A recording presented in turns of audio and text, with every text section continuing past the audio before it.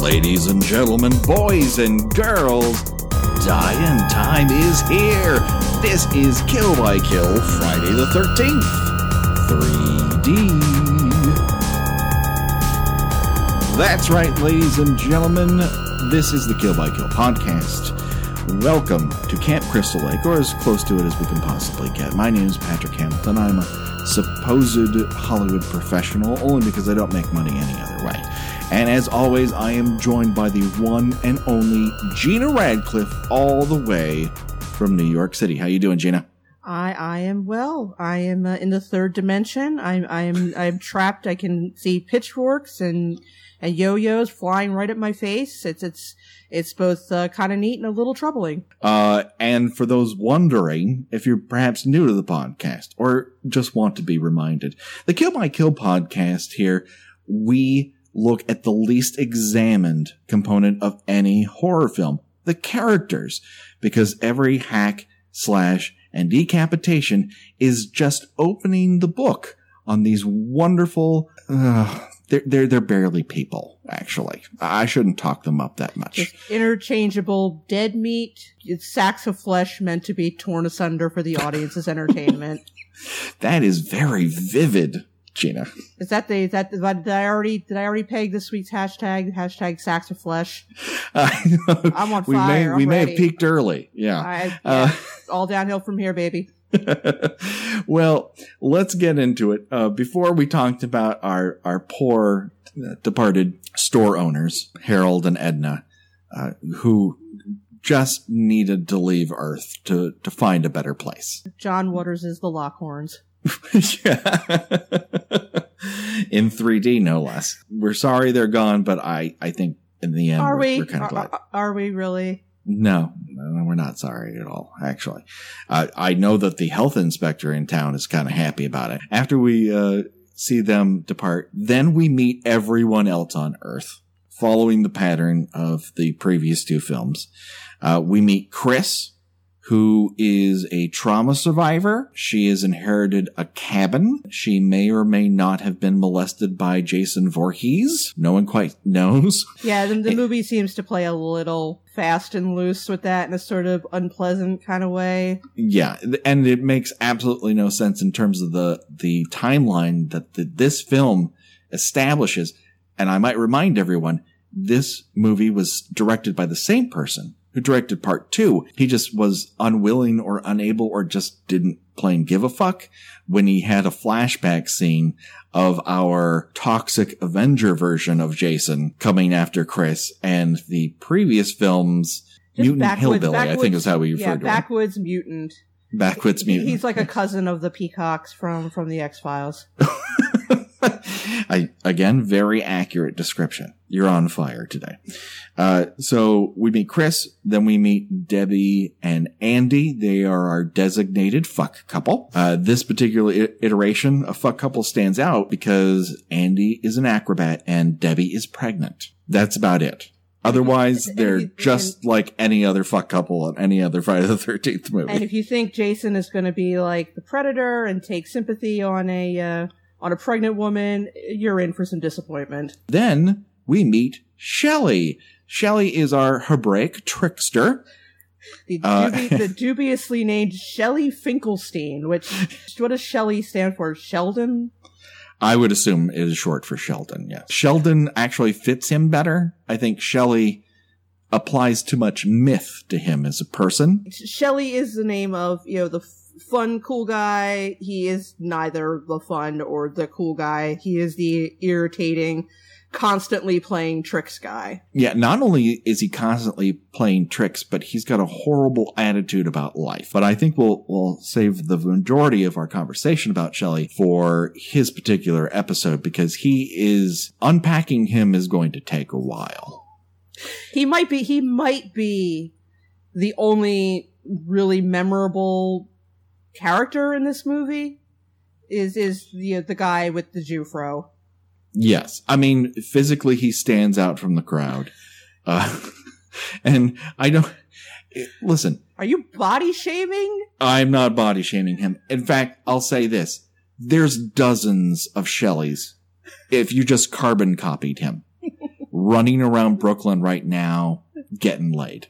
Well, that's true, especially with the hair. That hair. Yes. That hair is popular. It only matters because of his fucking attitude. It's the worst. He's the worst. Not because of the way he looks, and it's partially the way he acts, but a lot of it is the way he speaks about other people and himself. It's not attractive. He could look like the hottest dude ever to walk around in plaid, whoever that person is. There's a lot to choose from in this film of hot dudes walking around in plaid. But it doesn't matter. He's just fucking horrible. And then to cap it all off, well, no, wait a second. We got Vera. Vera has the distinction of being the first person of color to be allowed to speak, I think, for at least for an extended period of time. I know other people have raised their hand and said yes, or had an under 3, but Vera is the first you could qualify for a SAG card performance as a person of color in a Friday the 13th movie. You can still count the number of them probably on one hand at this point, but it is still a remarkable achievement. And considering the audience that these films had, which spanned across all racial barriers, there were just tons of African American fans, tons of Latino fans. They love these movies. You can see how diverse the people who like Friday the 13th movies are. And I'm sure at the time this is very, very true as well. It certainly is in my experience and talking to people about it. So that's Vera. Let's discuss her relationship with her mother when we talk about her. Then we get to Chuck and Chili, who are not our designated fuck couple. I don't believe that they have a truly sexual relationship. They are just stoners straight out of a Mad Magazine parody. Lifted whole cloth.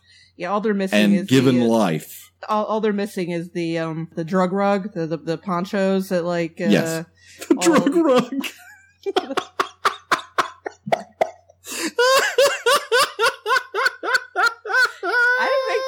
I didn't make that up. You never called it that? No. Maybe it's a Jersey No, thing. I grew up Mormon. I didn't get any of the cool lingo. None of it. And yet you knew exactly what I was talking about. Oh, it's evocative. Again, Gina, you are on fire right now. Okay? You have a clarity of vision that I truly appreciate at this moment. And then we are off to Higgins Haven. Along the way, we meet Abel, who is a drifter filling in for the don't go there role that Crazy Ralph usually fills, but he's dead.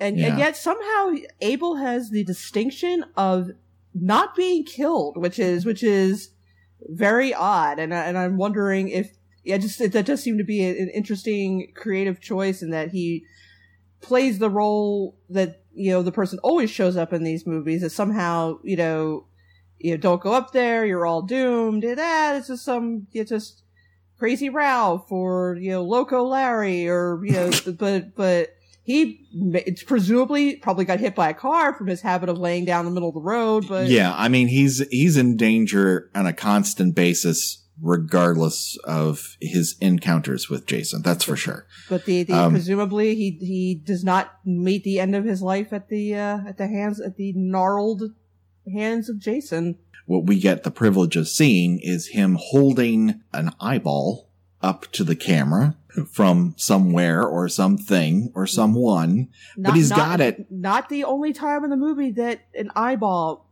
prominently placed in the camera will appear. Don't give too much away, Gina. And then we finally meet Rick. He's a local. He's very meaty. And his torso is filled with meat. I don't want to body shame him either. We're all God's creatures. But from waist to neck, he's packed to the gills with muscles and the largest rib cage ever. Yeah, I'm assuming he's got a little bit of a human Fred from Scooby-Doo look, definitely, with the normal sized legs and then the upside down triangle upper body. Yeah, he's a taller version of He-Man with a better haircut, but he can rip off a shirt at any time. He's very into having sex with Chris. Chris does not seem all that interested in having sex with Rick, and Rick doesn't quite understand why that is. It doesn't stop him from talking about it constantly or grabbing at her like he owns her. He's a caveman. Yeah, I'm looking at pictures of him, and this dude looks like the fucking brawny guy. He does. I mean, he's all he's missing is the mustache. So we meet all these characters in very quick, sequence. This drives Vera up the wall, or perhaps she is just tired of Shelley's bad attitude. So they take off for a market. Yes, people, we not only got to see one local market, here's market number 2. Yeah, because really, kids love convenience stores.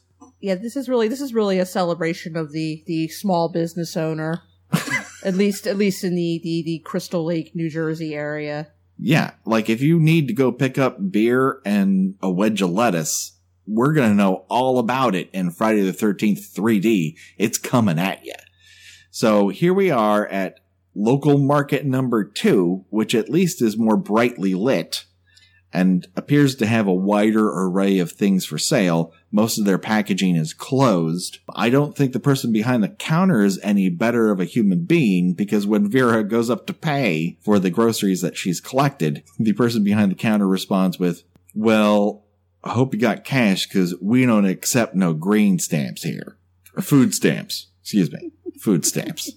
Which is worse by 1,000,000%. I don't know why this is done, other than, I guess, the thrill of seeing racism, casual racism portrayed on the silver screen. Regardless, Vera is so dismayed by this, she asks for cash from Shelley. Shelley throws his Velcro wallet at the camera, because you needed another reason not to like Shelley. He's a Velcro wallet owner. And it's intercepted a la NFL style by Fox. And Fox is really the character we're here to talk about. Fox is the female part of a very small theater troupe / biker gang. Yeah, this is, I was thinking about this before we recorded tonight, and how the whole scary biker gang thing was very much a thing in the 70s and 80s. And then yes. I'm trying to think, when did that stop and why? Oh, I probably because it was just done to death. You obviously have a couple of scenarios where this originates out of the sort of biker flick craze of the 60s and 70s. There a lot of bike exploitation. Then you have the Australian road bully version of it. Right. And then you got like Every Which Way But Loose, when they're kind of just, buffoons. Yes. Who get hot tar poured on them, and then they're fine. They're okay. Yeah, their skin isn't peeling off, which is what would actually happen. They're also hit multiple times by an orangutan. And be honest with you, I think I could take 1, maybe 2 hits from an orangutan. I may be underselling my endurance, but I'm here to tell you, I think an orangutan could knock your fucking head off. I've only held 1 orangutan baby in my life, but stronger than fuck. You also have Stephen King Greaser, which is another permutation of this. And I think this hews closer to the gross local sort of vibe, I think is what they're trying to go for here. And Fox is a very attractive woman. The first thing that she does is rip open Shelley's wallet, I think looking for cash, and she finds a condom and then holds it up to Vera and says, "Is this your rubber?" "Well, no. You saw the person who threw the wallet. I'm pretty sure that's Shelley's rubber." Okay, well, let's back up a sec. So when Vera goes to the store, they're confronted by this local group of ruffians. And we meet Fox. Call them a group. There's 3 of them. Yeah, a trio. A trio. A cluster of bikers. Yeah. And they each have very distinct personalities. There's Fox. She's a lady.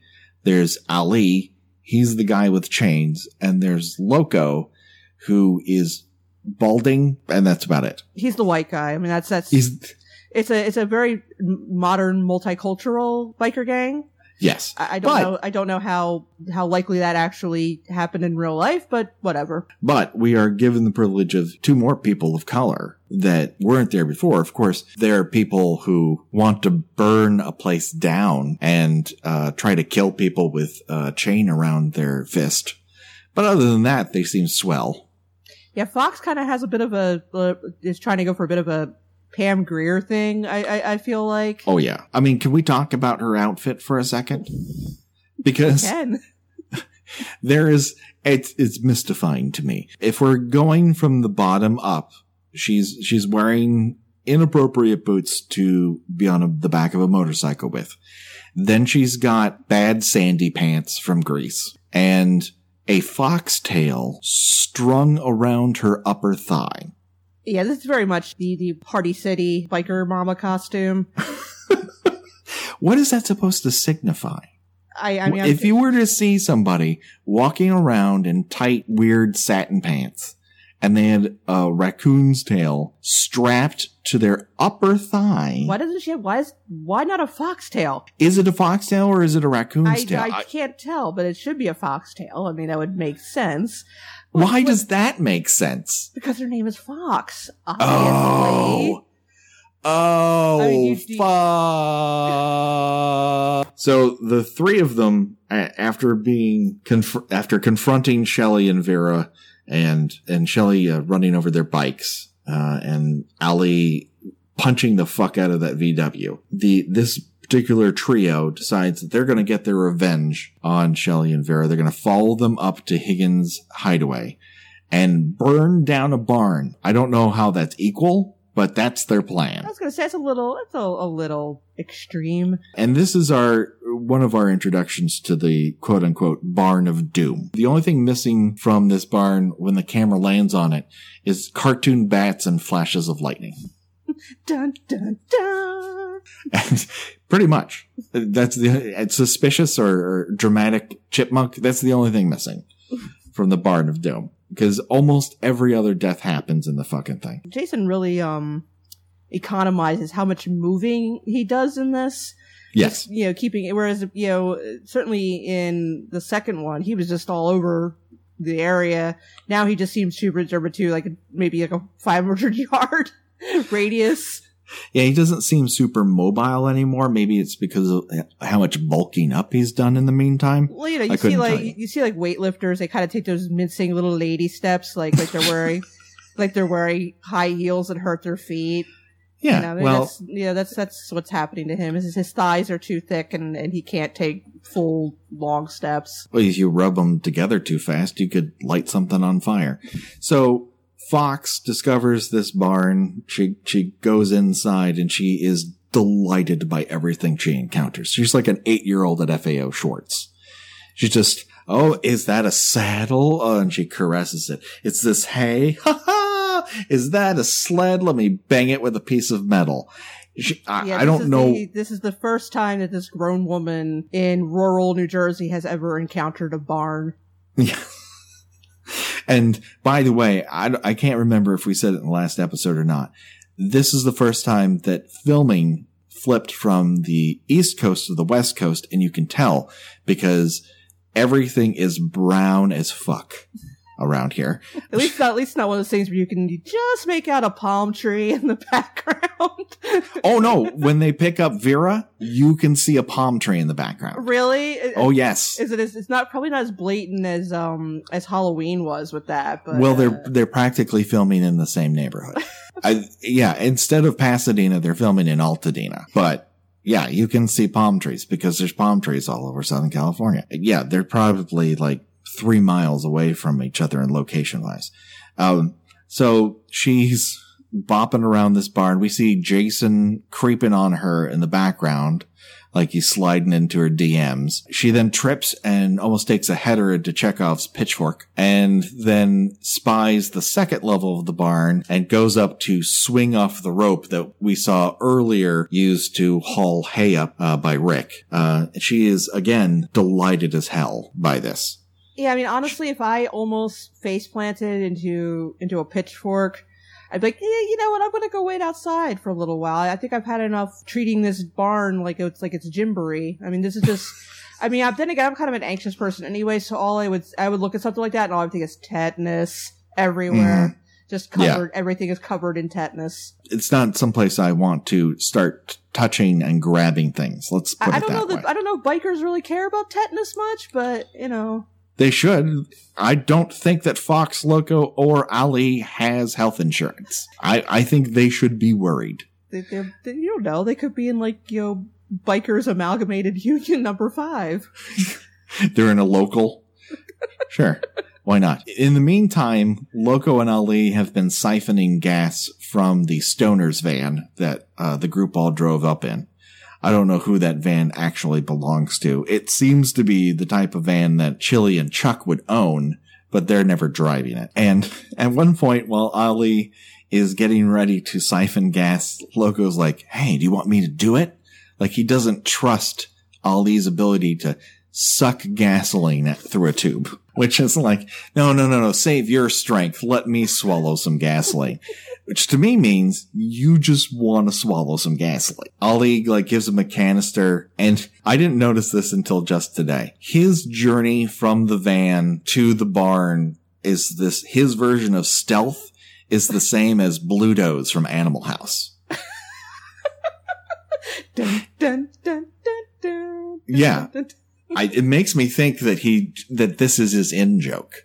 Because it's dead fucking on. Loco finds Fox swinging and says, like, oh, like, Ali's gonna beat the living hell out of you if he finds you screwing around, which uncovers a lot of their dynamic. Sounds fantastic. And then suddenly Fox disappears and Loco's like, the hell? He goes inside looking for her. We get a lot of foreground, background action going so the 3D pays off. And then somehow Loco wanders by Fox, who is pinned to a beam of that barn through her neck by a pitchfork. He just walks on by it like, oh, I don't have periphery vision on my left side. Yeah, we don't see Fox's death on camera. And it's one of those things where you can't really let logic get in the way of enjoying this movie. Yeah. Because, you know, her head should have probably torn off, like, almost immediately afterwards. I mean, nobody body weight is going to support being held up on a 6-inch wide plank by a pitchfork. And also, did he just scoop her up with this pitchfork and, you know, just nail her to it? The physics involved in this are a nightmare. It's an evocative visual. I will give you that. It's certainly a better payoff than how Loco gets it, which is with, as seems to be a theme in this film, a second pitchfork. You not only get one local market, you get two. Now we've got 2 pitchfork deaths, one after the other. One through the neck, one through the midsection. I think my favorite part is that the cigarette does not fall out of his mouth. No, it's attached to him. It is part of Loco. Because one of my favorite, it reminds me of one of my favorite bits from Ghostbusters. Okay, be very careful of my childhood when you talk about this. I'm sorry, I will be. My childhood is very fragile. When Ray turns the corner and he sees Slimer, and he's got the cigarette, and it just sort of slowly starts falling out of his mouth, and then just hangs on his bottom lip. Yes. And he just like backs away, and it's still just sort of hanging, and eventually it falls off for some reason. I would love to know. Yeah. I would love to know how many takes that required, because it's so perfectly done. Yeah. And just like the expression on his face just doesn't change, and the cigarette just slowly falls out of his mouth. I love it. It's one of my, I know it's a weird thing to say that you find enjoyable, but that's like one of my favorite moments in that. No, I think the enjoyment of Ghostbusters, and let's come out and say we're pro Ghostbusters in almost all of their iterations, with the exception of the second movie, which just isn't all that enjoyable. And I think that was when Aykroyd, I think, was probably a little bit smarter about his physical comedy than he became later on? Nothing But Trouble. Oh, I think that is a horror movie for another day. I think as a podcast about movies, we are required at some point to mention Nothing But Trouble. So now we got it out of the way. Yeah, now we got it out of the way. Now we've joined the club. Now we're not some amateur hour. We've said the words Nothing But Trouble. Where's my $700,000? Which is a question I'm going to ask from now on. Where is my $700,000? So let's very quickly, normally you would think this is where you talk about Ali because he appears to die in the sequence. Spoiler alert for a film that came out 33 years ago.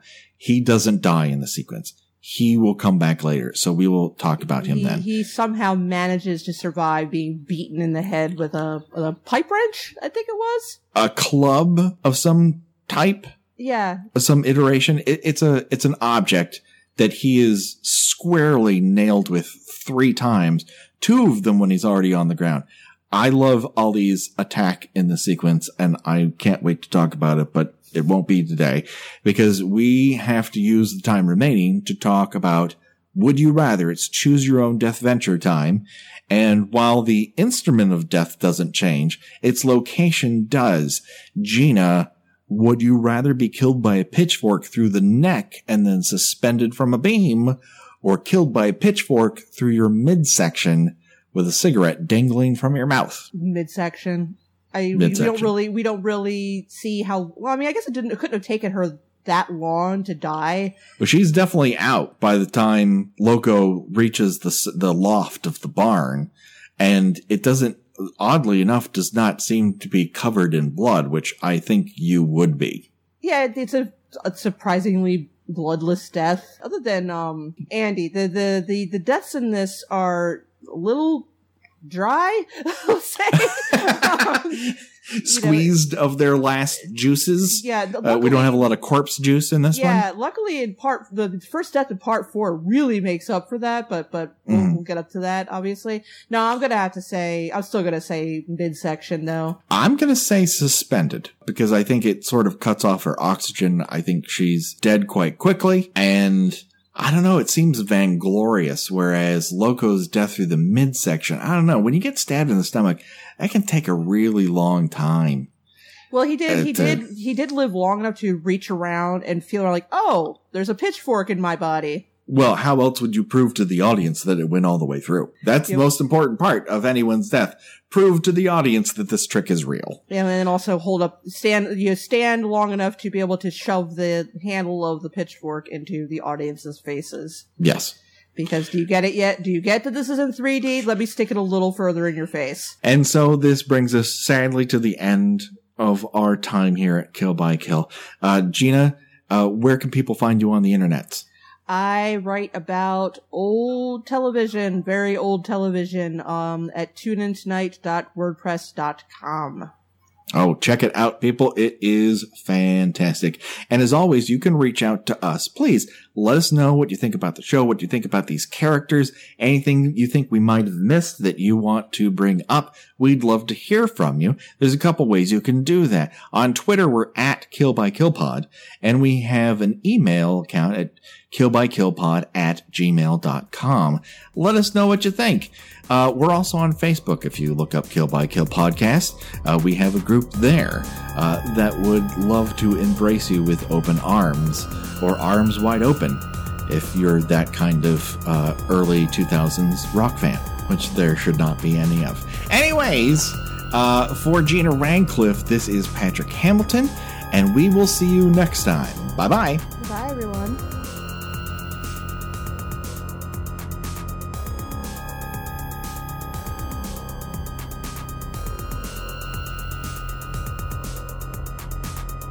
Kill by Kill is produced by We Write Good and is intended for entertainment purposes only. Friday the 13th is owned by Paramount Pictures. Jason is owned by New Line Cinema. No infringement is intended. Kill by Kill logo was designed by Josh Hollis. Visit him at joshhollis.com. The Kill by Kill theme was created exclusively for us by Revenge Body. Get the whole track and much, much more at revengebodymemphis.bandcamp.com today.